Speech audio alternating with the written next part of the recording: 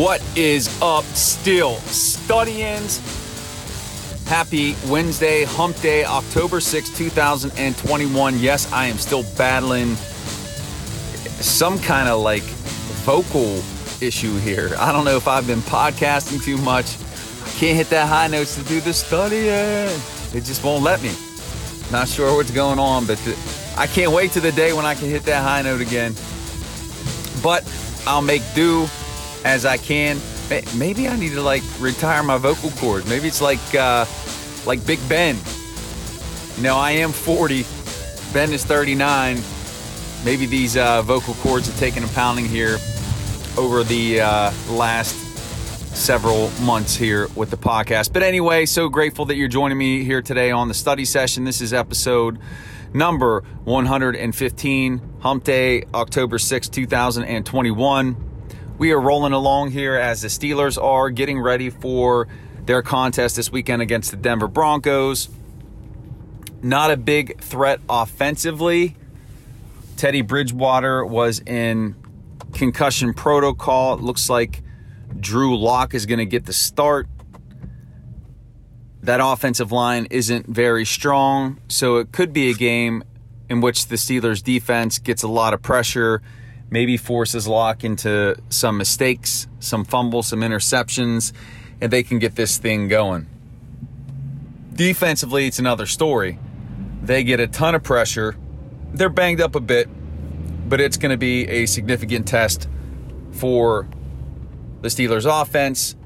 And again, as I've been saying, just run Najee, build the game plan around him. So we'll have a more detailed preview of the Broncos coming up later this week, but that's what's in store. And Tomlin had a chance to talk to the media on Tuesday and was asked about Ben Roethlisberger. Obviously, that is a hot topic right now. It's going to be until there's some type of resolution, either through him playing better or him not playing better and being sent to the bench. We don't know how it's going to play out, but that is something that is currently under the microscope. Tomlin acknowledged the criticism that was coming from Pittsburgh fans and the media, that it's part of the process, that it's part of the job. Typical Tomlin fashion, taking accountability for it, that they discuss these things, they're trying to get better, they're trying to rectify being 1-3, they're trying to fix it. But what Tomlin also shared is that Ben has a hip injury, so now compound that with his pectoral muscle injury and the wear of the pounding that he has taken in this young 2021 season is starting to mount. And I know I hit on this a lot yesterday, but just want to spend some more time talking about Roethlisberger and how this is going to play out here this season, because I do think it really is. This is going to be a defining moment for the Steelers. This could be a moment that goes down in the history of the organization, of when the team made the official decision to either move on from their franchise quarterback, their 18-year franchise quarterback, and put him on the bench, and to go with the youth movement and Mason Rudolph and Dwayne Haskins.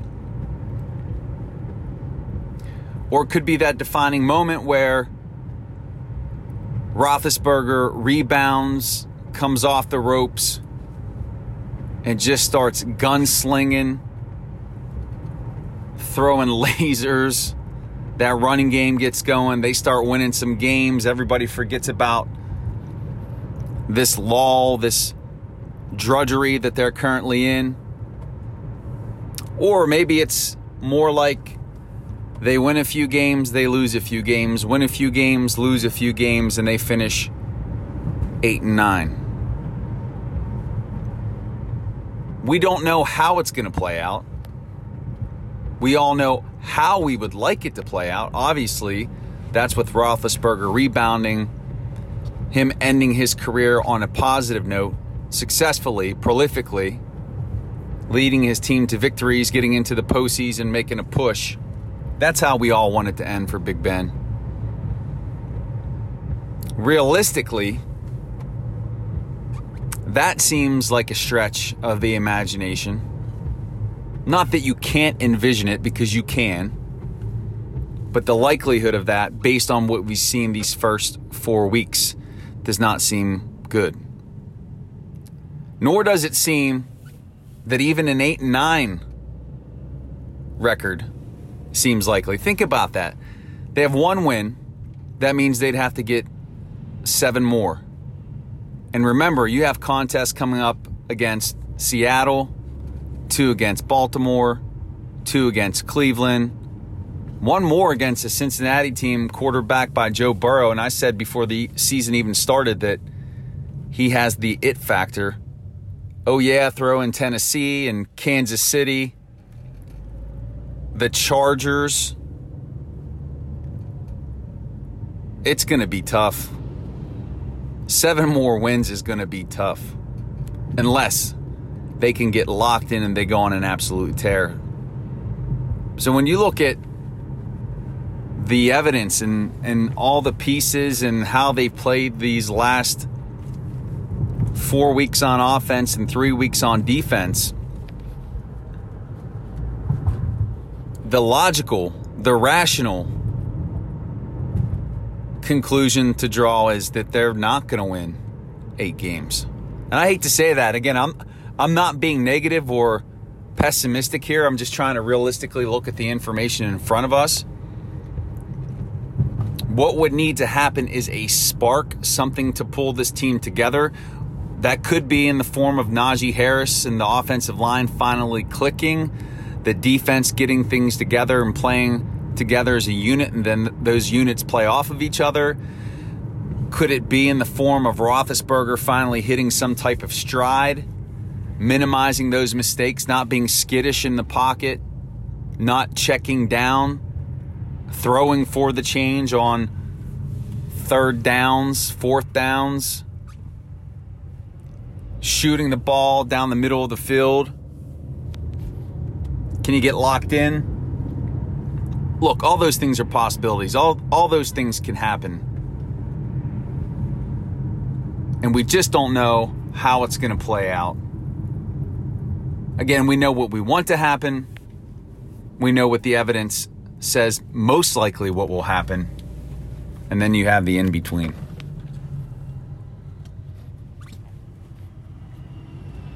Man, Roethlisberger has given so much to the city. So many great seasons. His rookie year will go down in history as one of the best seasons ever by a rookie quarterback, maybe the best season ever by a rookie quarterback. I remember that game against Dallas when after the game, Bill Parcells said that Roethlisberger looked like one of the best rookies to ever do it. And just the scrambling, the maneuvering, the shaking defenders, and the launches of the deep balls down the field for big plays, big scores.